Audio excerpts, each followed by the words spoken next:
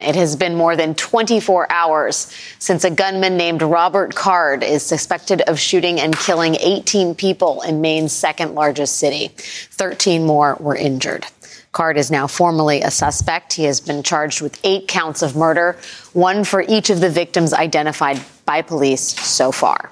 As police identify more of the victims, we anticipate the number of charges will rise.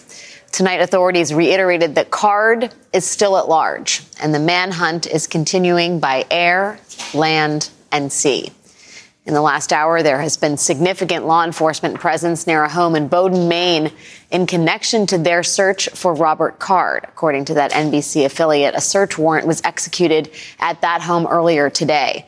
Now, it is standard practice to search any property affiliated with a suspect, and law enforcement officials tell NBC News that as of right now, there is no clear indication that Card is in that home or at any specific address. But you are looking at live footage of this police search near that Bowdoin home, where shortly after 7 p.m. Eastern, our NBC News affiliate reported police saying, "Robert, come out with your hands up." Maine State Police say that sort of loudspeaker announcement is standard procedure when executing a search warrant. Law enforcement is still urging anyone with knowledge of Card's whereabouts to contact them at the number you see right here on your screen. So this is still very much a live story. We are following the ongoing manhunt, and we are going to bring the latest news on that front as we have it. But we start this evening with some clarity about what happened last night. Last evening at 6:56 p.m., police received the first 911 call notifying them that a man had walked into the just-in-time recreation center and bowling alley and had begun shooting. Here's how a witness inside the bowling alley described that moment. Well, we were inside and just normal night of bowling, and out of nowhere he just came in and there was a loud pop. Thought it was a balloon. I had my back turned to the door,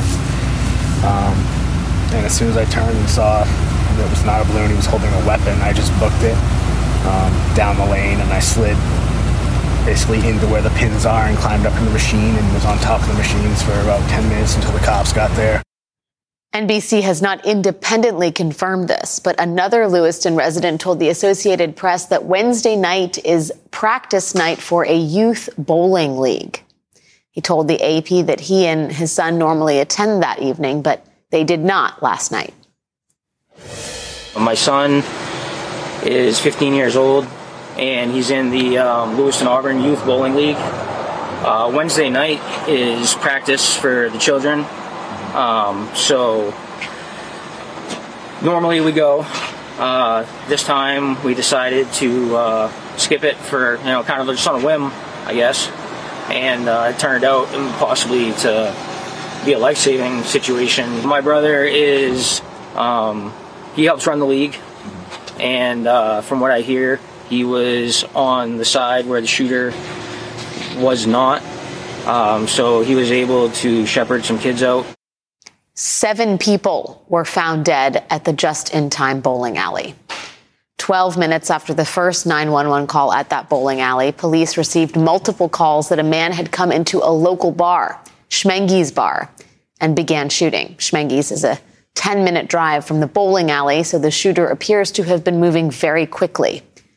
Last night was industry night at Schmengi's Bar. If you worked in the bar or the restaurant industry, you got 25% off your bill.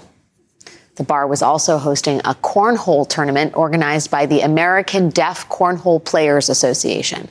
That group puts together deaf, hard of hearing, and child of deaf adult-only beanbag toss tournaments. And Schmengi's hosts one every Wednesday night. Ultimately, 8 individuals were found dead at Schmengi's Bar. Another 3 individuals were pronounced dead later at area hospitals. There are still 8 patients at the Central Maine Medical Center tonight. 5 are in stable condition. 3 are in critical condition. Police still do not know of a motive in these shootings, but NBC News spoke with the suspect's sister-in-law, Katie Card. She said that Robert Card began to hear voices a couple of months ago when he started using high-powered hearing aids. Voices, she said, Card believed were saying horrible things about him. Again, NBC has not yet independently confirmed this detail, but the Daily Beast also spoke with Katie Card, and she told them that Robert Card specifically insisted that he heard voices bashing him at the Just-in-Time Recreation Center and bowling alley and at Schmenge's bar. What we know about the suspect so far is that Card is 40 years old. He is a firearms instructor, and he is a longtime Army reservist. An official at the Department of Defense tells NBC News that this July, leaders of Card's reservist unit informed their superiors that Robert Card was behaving erratically. Out of concern for his safety, the unit requested that law enforcement be contacted. Two senior law enforcement officials tell NBC News that Card was then sent by his military unit commanders to a mental health facility for 2 weeks before being released. 4 senior law enforcement officials also told NBC News tonight that a note was found by investigators in Robert Card's home. ABC News is reporting that the note is being described as a suicide note addressed to the suspect's son, but NBC News has not yet confirmed this. As I said, this is still very much an ongoing situation. Tonight, public schools in the area, Bates College, along with Androscoggin County and northern Sagadahoc County, are all still under shelter-in-place orders. And the manhunt for Robert Card is very much underway. Last night at 9:56 p.m., the police found Card's white Subaru abandoned at a boat launch in nearby Lisbon, Maine. 2 sources familiar with the matter tell NBC News that a gun was found in the car. Officials are still investigating whether that gun is the weapon used in the massacres yesterday. More than 350 local and federal law enforcement officers are actively searching for the suspect, Robert Card, this evening. That includes sea and air search terms from the Coast Guard because of the potential that Card could be fleeing by boat. And the police standoff we are monitoring out of Bowdoin, Maine, where, again, a reporter with our NBC affiliate station heard police say, "Robert, come out with your hands up." Again, we do not know for certain that Card is in this house. This is all still unfolding as we speak. Joining me now from on the ground in Bowdoin, Maine, is NBC News correspondent George Solis. George, thanks for joining me tonight. Can you tell us any more about what is happening in or around that house in Bowdoin, Maine that was a subject of so much interest? Yeah, good evening, Alex. Certainly a mass exodus of police is what we saw within the last 5 or 10 minutes or so after the large caravan of authorities left. What was left was a SWAT unit parked where it's now just essentially a black hole, a void over there. And you saw some officers on foot with flashlights canvassing this property. It's massive here. Right now, what we really just have is a large presence of media that was here during that giant influx of attention that arose here at the property. When you had the helicopters circling, you had the drones here around the property, you heard those calls of, "Robert, we have you surrounded, come out with your hands up," which, as you've mentioned, is all pretty standard when it comes to those search warrants. So now the question becomes, have authorities learned of a new location? Is there any other reason for them to come back to this property as they did more than once? So these are the questions. As you mentioned, at the home here, they did find a note. NBC is still working to verify the contents of that note. And you mentioned what was found in the car, that Subaru that was found in Lisbon, a town about 20 or so minutes from here, where they found that gun. And authorities are still working to verify whether that gun may have been used in that mass shooting. So at this moment, the question still remains, where is Robert Card tonight? Could he still be in this area? Is he in this town, in one of the adjoining towns, or is it even within state lines? Again, for a while there, it seemed like the attention was heavily focused here in Bowdoin. You still had the helicopter even after all of the cops left, but now it is quiet. It is still pitch black out here because authorities were telling us to keep our lights down as they were in this neighborhood, in this area. My colleague Sam Brock was here earlier saying that the property here that they own is hundreds of acres belonging to Robert Card's family here. And you mentioned some of the reports from the family, obviously of concern as it relates to his mental health. I myself have been in the adjoining towns today talking to residents, people who are impacted by the shutdown. I spoke with a mother today in Lisbon, where that car was found, who was carrying a weapon today out in the open because she said if he, heaven forbid, appeared out of nowhere. She wanted to make sure she could protect her child. And that is just some of the context of what we're dealing with around here. We were outside of the hospital today, where you mentioned there are still people recovering. Outside of there, you saw officers with long guns as medical personnel were fluctuating in and out. And we know a lot of medical personnel have been at that hospital helping the people that were injured in this shooting. And then earlier today, I spoke with the relative of someone who died in that bowling alley, a man identified as Bill Young. His son also died, about 14 years old, Chris Young, dying in that bowling alley. And the family, of course, inconsolable tonight as they learned, Aaron Young was the young man's name, inconsolable tonight after learning that they were among the victim. At one point, they had no idea. They were trying to get in touch with him, and they couldn't. They said that the last known location of that cell phone pinged at that bowling alley, they were calling desperately. They were checking the hospitals. They were checking that reunification center, to no avail. And so they waited until finally word did come down from authorities that they were unfortunately among the deceased. And so obviously, as daybreak comes, there will be more stories of survivors, more stories of the deceased.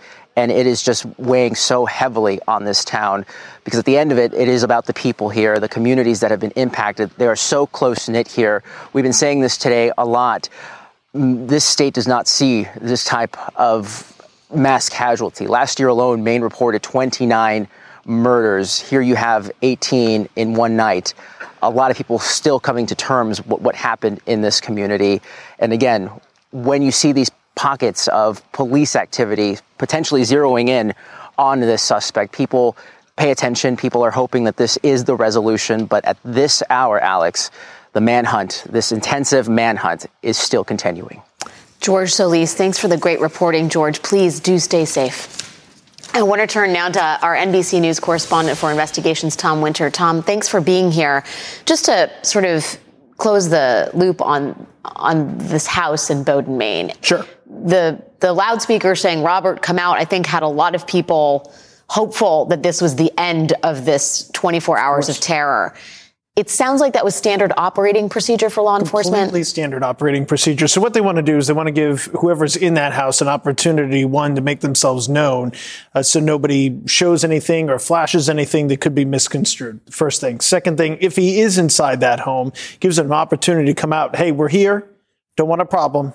Come out of the house. Let's end this. But all the homes, according to our reporting, and I'm going to fold in here for the next couple of minutes that we speak, reporting my colleague Jonathan Dienst, Ken Delanian, Andrew Blankstein, talking to a number of law enforcement officials who have been briefed on this, have direct knowledge of the matter. There is no indication that he's inside that particular home that we've been talking about, that George has been talking about. There's no indication that he's necessarily in that area specifically. But as they go from house to house, they like to come back from time to time and try to identify, is there anywhere we didn't search? Is there a particular storage shed? As you can imagine, it's Maine. You've got, you got to have a snowblower. You got to have your ATVs. You got to have all your stuff. So are there any other places on these properties that we should give a second look? Did he double back at all? Particularly because these are properties that are known to him. We know that.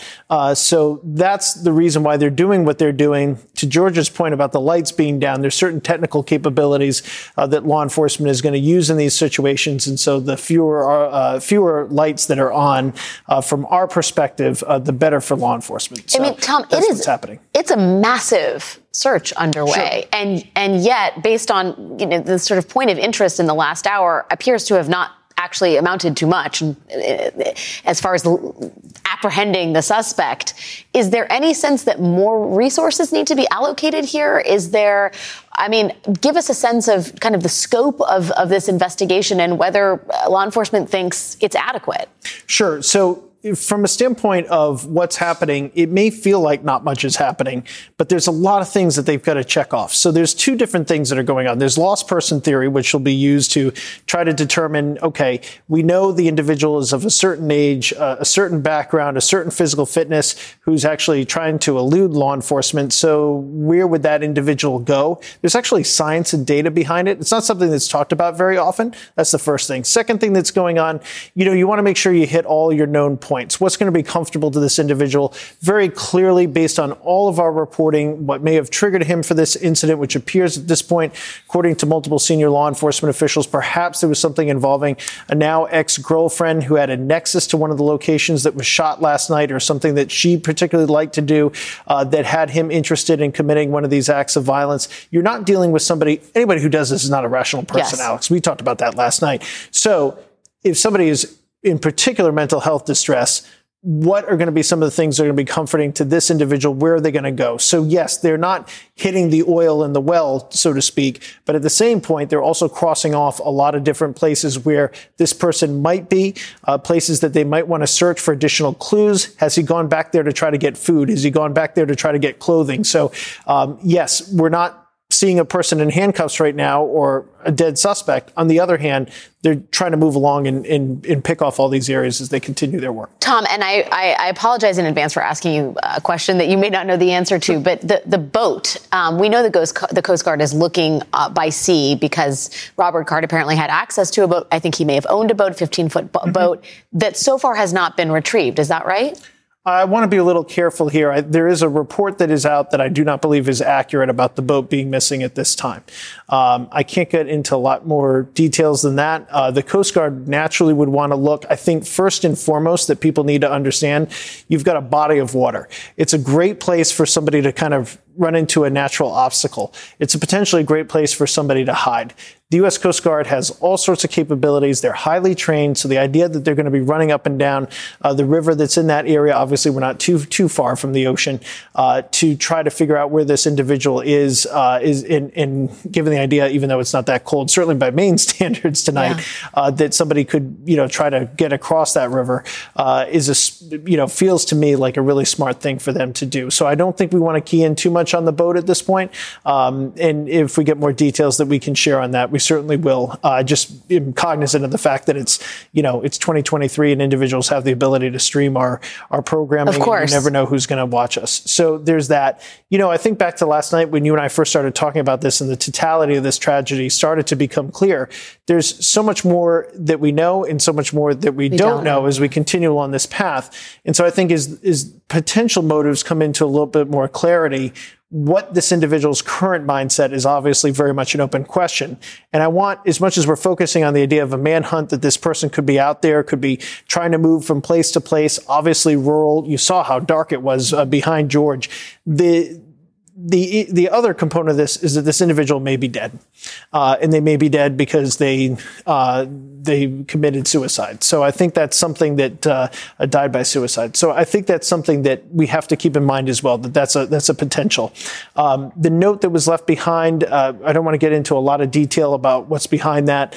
I don't know if I would describe it the way that other news organizations have. As far as where this investigation goes from here, you mentioned resources. There are at least, according to reporting we've done, 350 members of law enforcement that are working on this. New Hampshire State Police been in the game. They were up to almost 2:30 this morning with their helicopter.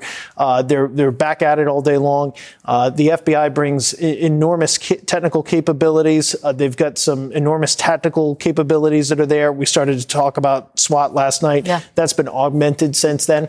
And they bring investigative capabilities combined with the Maine State Police and the New England State Police agencies, which are very familiar with this. The idea of searching for somebody in the rural parts of New England for the New Hampshire and Maine State Police is not at all a foreign thing to them. So they are definitely capable of doing this type of work. Well, we will stand by for more. Tom Winter, you've been doing such important, essential reporting in this hour. Thanks so much for your energies. Thanks. When we come back, the massacre in Lewiston prompts one congressman to change his stance on assault-style weapons.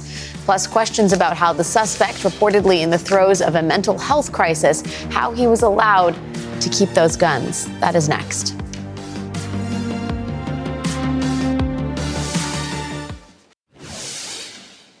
I have opposed efforts to ban deadly weapons of war like the assault rifle used to carry out this crime. The time has now come for me to take responsibility for this failure, which is why I now call on the United States Congress to ban assault rifles like the one used by the sick perpetrator of this mass killing. That was Maine Congressman Democrat Jared Golden, whose district includes the city of Lewiston, grappling in real time with the reality that Lewiston will now forever be associated with a gruesome massacre. And that raises, once again, the question of what can be done to prevent this from happening yet again. The suspect in the killings, Robert Card, a 40-year-old Army reservist and trained firearms instructor, used a sniper rifle that he purchased legally this year. Also this year, and reportedly sometime after that gun purchase, the suspect had a mental health crisis, one that involved threats of shooting a military base. Two senior law enforcement officials tell NBC News that the suspect was sent by commanders of his military unit for 2 weeks of inpatient psychiatric treatment. Robert Card's sister-in-law also tells NBC News that the family had recently alerted police and military officials when they grew concerned about Card's mental health. So given those accounts, how was Mr. Card still able to have a gun? Federal law prohibits someone who has been formally committed to a mental health facility from having guns. And there are also so-called red flag laws in 21 states that allow families to petition judges to order someone to give up their weapons temporarily if they are deemed to pose a threat to themselves or others. The state of Maine, though, has a weaker version of this kind of law, a so-called yellow flag law that requires extra procedures before petitioning a judge. It is unclear at this moment whether any attempt was made to use Maine's yellow flag law to take the shooting suspect's weapons, but in a state that has been remarkably pro-gun, a state that does not require background checks on all gun sales, a state where citizens are allowed to carry guns without permits, residents are still questioning how this happened. One resident of Lewiston told NBC News, "It has been a major, major shock. We never expected something like this to happen here. We always felt super safe." Joining us now is Margaret Groban, a former federal prosecutor who now teaches Second Amendment and firearm law at the University of Maine. She is also a board member of the Maine Gun Safety Coalition, a nonprofit organization that advocates for stricter gun laws. Professor Groban, thanks for being here. And I am sorry for anyone you know in Maine who has been affected by this horrible tragedy. Let me just first start with the federal gun laws. It sounds at first glance as though that law should have been in effect for this individual who was in a mental health facility and who had firearms. What happened here? Yes, the federal law is very narrowly drawn, and it would only apply, the firearm ban would only apply if Mr. Card had been involuntarily committed to that mental hospital or that mental facility. And we still don't know whether or not he committed himself voluntarily or involuntarily. And that makes the world of difference. That is a massive sort of distinction, isn't it? That someone who could be having psychotic or mental health episodes where he is hearing voices, but if he sort of checks himself into an inpatient care facility, can still possess a gun according to federal law. And in fact, the law provides that if that person has to be told of the firearm consequences if they are involuntarily committed, which leads some individuals to commit themselves voluntarily, so they will not be subject to the firearm ban. Can we talk about the sort of second layer of protection here, which is the yellow flag law that Maine has in place? I know that you've called that yellow flag law pathetic.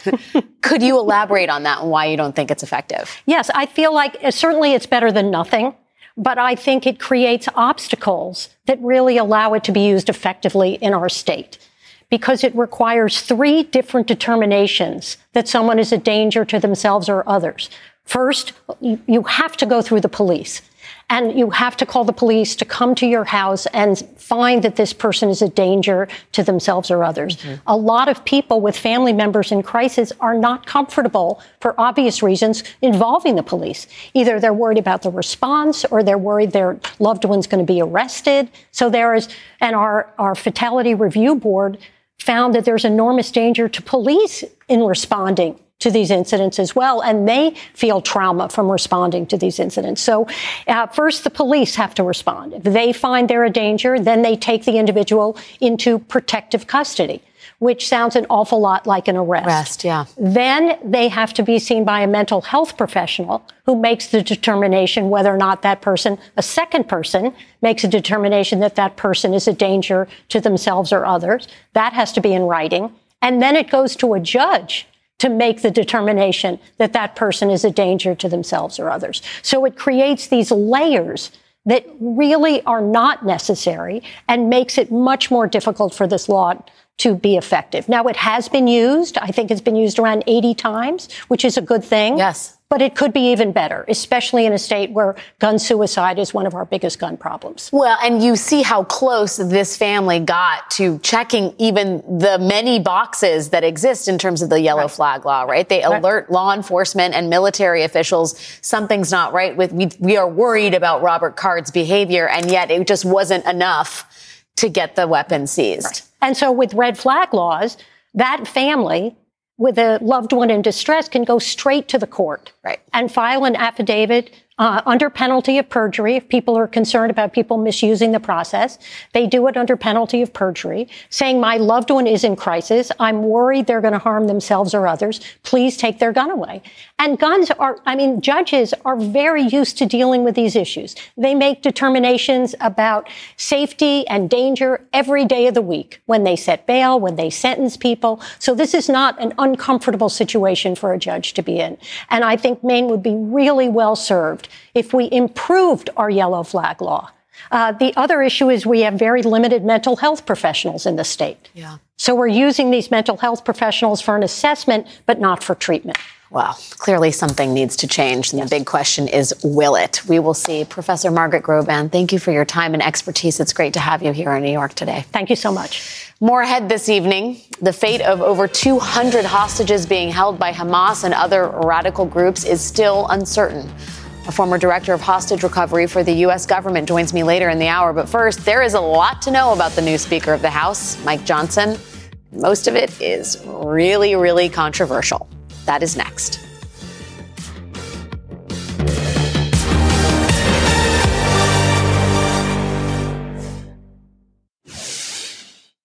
This is a dark time in America. We have a lot of problems, and we're really, really hopeful and prayerful. Prayer is appropriate in a time like this, that the evil can end and this senseless violence can stop.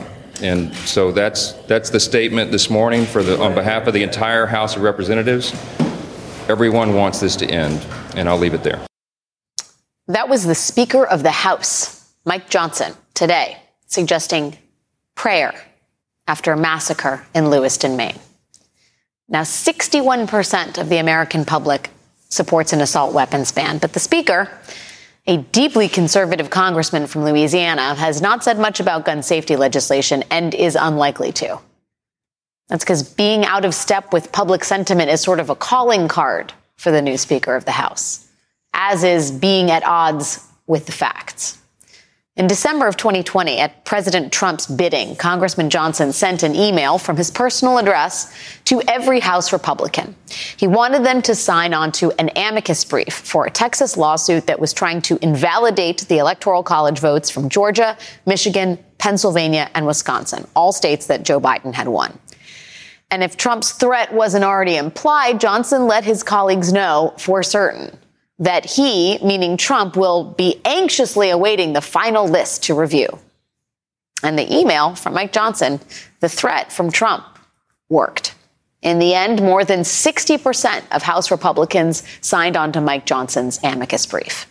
And the lawsuit, the one that the brief was supporting, the lawsuit itself was way out there. According to the New York Times, the lawyer for the House Republican leadership told Mr. Johnson that his arguments were unconstitutional. Congresswoman Liz Cheney, also a lawyer, called the brief embarrassing. A very conservative Supreme Court agreed with them. They threw the lawsuit out. Voting rights attorney Mark Elias characterized it this way. Other than the events that took place on January 6th, the Texas case was the most profoundly anti-democratic act in the post-election period. That is what Mike Johnson was rallying Republican support for, the most profoundly anti-democratic act in the post-election period. And that was after Johnson served as part of Donald Trump's defense team in the House during Trump's first impeachment hearing and after he tried to expunge both Trump impeachments. And then there were Johnson's positions before he even entered Congress.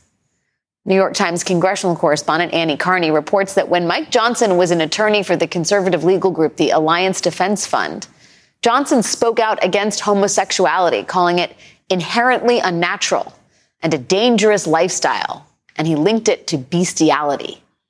In 2004, Johnson proclaimed experts project that homosexual marriage is the dark harbinger of chaos and sexual anarchy that could doom even the strongest republic. Gay rights are not the only subject where Mr. Johnson is wildly out of step with the American public. As a congressman, he has called for a national abortion ban as recently as 2021, and he co-sponsored a 20-week abortion ban last year. He even managed to blame school shootings on abortion. This is what he said to journalist Erin Carmone in 2015. Many women use abortion as a form of birth control, in certain segments of society, and it's just shocking and sad, but this is where we are. When you break up the nuclear family, when you tell a generation of people that life has no value, no meaning, that it's expendable, then you do wind up with school shooters. Abortion, school shootings.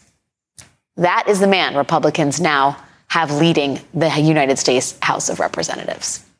New York Times congressional reporter Annie Carney, who just wrote about the elevation of Mike Johnson, she joins me next. Stay with us. At the end of the day, the problem is the human heart. It's not guns, it's not the weapons. At the end of the day, we have to protect the right of the citizens to protect themselves, and that's the Second Amendment. This is not the time to be talking about legislation. We're in the middle of that crisis right now. The problem is the human heart. It's not guns. This is not the time to talk about legislation. That was the new Speaker of the House, Congressman Mike Johnson, in an interview with Fox News this evening. Joining me now is Annie Carney, congressional correspondent for the New York Times. Annie, Mike Johnson saying that the problem is the human heart and not guns. It's about the right of protecting the right of citizens to defend themselves. I don't know if anybody's flagged this for Congressman Johnson, but Maine is a permitless carry state. You can have a concealed weapon without a permit. And that did not stop a lone gunman from massacring 15 people. Annie, what was the calculation of moderates, normies, as they are being called, in the House Republican Conference in electing this individual? I think that what happened was, after 3 weeks of being unable to rally around any speaker, they were worn down. They had, shown some spine that people didn't really expect of them when they rejected Jim Jordan on the House floor and just steadfastly refused to support Jim Jordan, who is more well-known and has more baggage and more enemies. Mike Johnson he's never served in leadership. He's never chaired a powerful committee in Congress. He's basically been a backbencher who's been there since 2017, and therefore he has developed fewer enemies and fewer people who just personally despise him. What we saw over the past 3 weeks was a lot of people taking out personal grudges on colleagues they simply can't stand. Mike Johnson doesn't have a lot of enemies because he's never been in a position of great power in the House. So he would have never risen to this position and been elected unanimously by the House Republicans if it wasn't after 3 weeks and 4 failed candidates for Speaker. Ultimately, conservatives got someone really in the mold of Jim Jordan. He calls Jim Jordan a mentor. You went through all of his socially conservative positions. He's a deeply evangelical, Christian, religious conservative on social issues. He was an election denier, and moderates all voted for him, partly because it was just time. The deadlock couldn't really go on any longer, and it was time to come together, and he doesn't have that many enemies. And this is what they purchased, an individual who believes that a massacre in Maine is about the human heart and not guns or gun safety legislation. I got to ask you, Annie, it sounds from reporting that we have this evening like conservatives in his conference are going to allow a short-term spending bill to keep the government open, a sort of honeymoon period for their new speaker. But one wonders what the price he must pay in return is, and whether or not some of their most florid fever dreams, their conservative dreams of impeaching, for example, Joe Biden, are things that the Speaker of the House might actually deliver on. I mean, do you have a sense of what the wish list is from conservatives and how malleable the new Speaker might be in terms of delivering on it? Well, no, not really yet. I think that today was kind of, for a lot of people, a breather after these 3 horrible weeks of chaos. I don't think there's going to be a very long grace period here for him. We'll see if they keep the government funded. If they don't pass some sort of short-term spending bill next month, we'll have a government shutdown. We'll see if they give him a little more leeway, but he still has to pass appropriations bills with deep cuts. We'll see if he can do that. And then he didn't mention the impeachment of Joe Biden in his first speech as Speaker yesterday. It wasn't mentioned. But I think that in a way, an inexperienced speaker like this gives some of the other members of the leadership team, like Steve Scalise and Elise Stefanik, more power at this moment. He's relying on them. They were sort of cut out of the inner circle with Kevin McCarthy, the former speaker, who relied on a few of his trusted aides and didn't really trust the other people who are technically in the leadership, the majority leader and the conference chair. I think we're going to see an inexperienced speaker leaning on them a little bit more. And Elise Stefanik is, one of Trump's closest allies in the House, certainly will be pushing for an impeachment. But he hasn't mentioned that yet. The first thing he did was bring up a resolution in support of Israel. And he said his next priority was going to be, dealing with the border crisis. The first short-term crisis on his hands is this looming government shutdown, and we'll see where he goes from there. But we don't know a lot about what he is as a leader because this is a very inexperienced rank and file member rising to this position in an extraordinary thing that no one would have ever guessed that you could become speaker like this. Yeah, it's a sign of the times that the fact that he didn't mention impeachment proceedings against the sitting president as sort of a hopeful sign on day one, that wasn't mentioned in the first 24 hours of his new job, that's a sign of hope. Annie Carney, thank you for the great reporting and analysis. I appreciate your time tonight. Thank you. When we come back, 10 American hostages are currently believed to be held by Hamas in Gaza. So how is the White House trying to get them back? We are going to speak to the man who, until last month, served as the director of hostage recovery for the American government. That's next.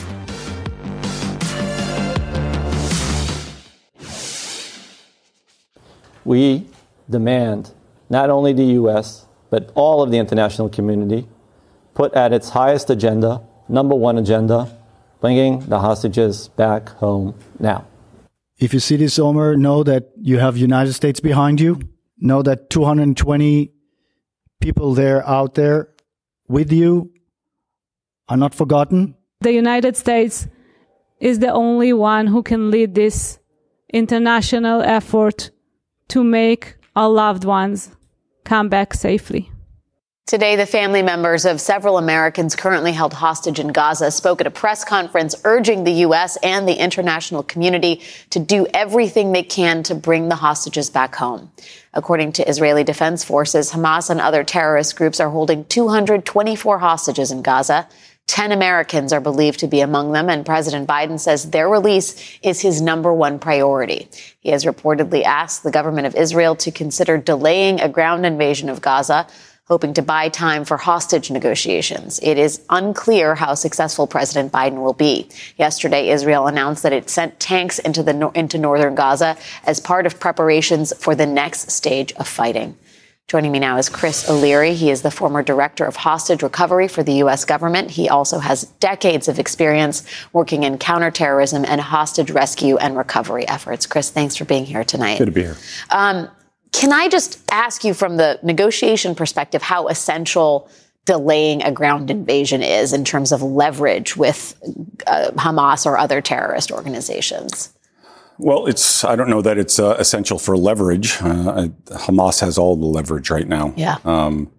But it gives the opportunity for the Qataris and, partnership from Egypt as well to continue the conversation. And during that period, information is being gleaned as well to help identify who's holding the hostages, start, looking for information of where they may be held, their conditions. So it's an ongoing conversation and a negotiation to try to get some concessions from each side. But right now, Hamas has all the leverage. Why do you think Hamas released the 4 hostages that they did? It's 2 Israeli women, 2 American women.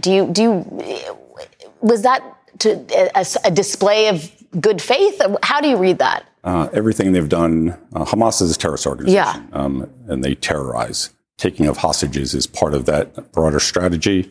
everything they've done to this point is by design and calculated. Releasing the 2 Americans, in my assessment, would be to sow discord between the United States and Israel, which was a very tight bond in the very beginning, still is very tight, but now there's a deviation on where we see things. The next step to Israeli women, it looks like it's humanitarian because they were older. But again, now you have the hostage families in Israel asking for a delay, while the victims of October 7th are asking for vengeance. So it starts to erode the unity of effort, and that's what they want. It's to promote schism. Absolutely. Do you have any thesis as to why they chose the people they chose? The Israeli women are 2 older women, but the American women were a young woman and her mother. There are obviously much younger people and much older people that are being held hostage. The Americans that were released, the older American woman did have reportedly some medical conditions. That is not in the interest of Hamas to have something go wrong. And they're not releasing her because of humanitarian reasons. You can think of them as cattle ranchers, and they are looking at the hostages as something that they want to send to market eventually. They want to keep them healthy, and they want to be able to get a good price for them later on. That's pure and simple, the calculation they're making. There's not a humanitarian bone in their body for this. What is happening behind closed doors? As if you could tell us, we understand that hostage negotiations are ongoing, but what does that meaningfully look like in terms of the different regional partners the U.S. is working through?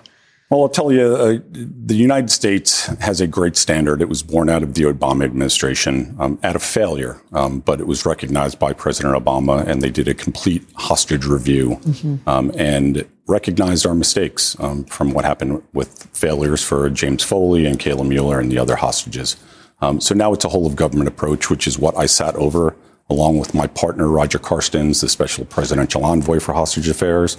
So when Americans taken, that entire enterprise synchronizes our efforts.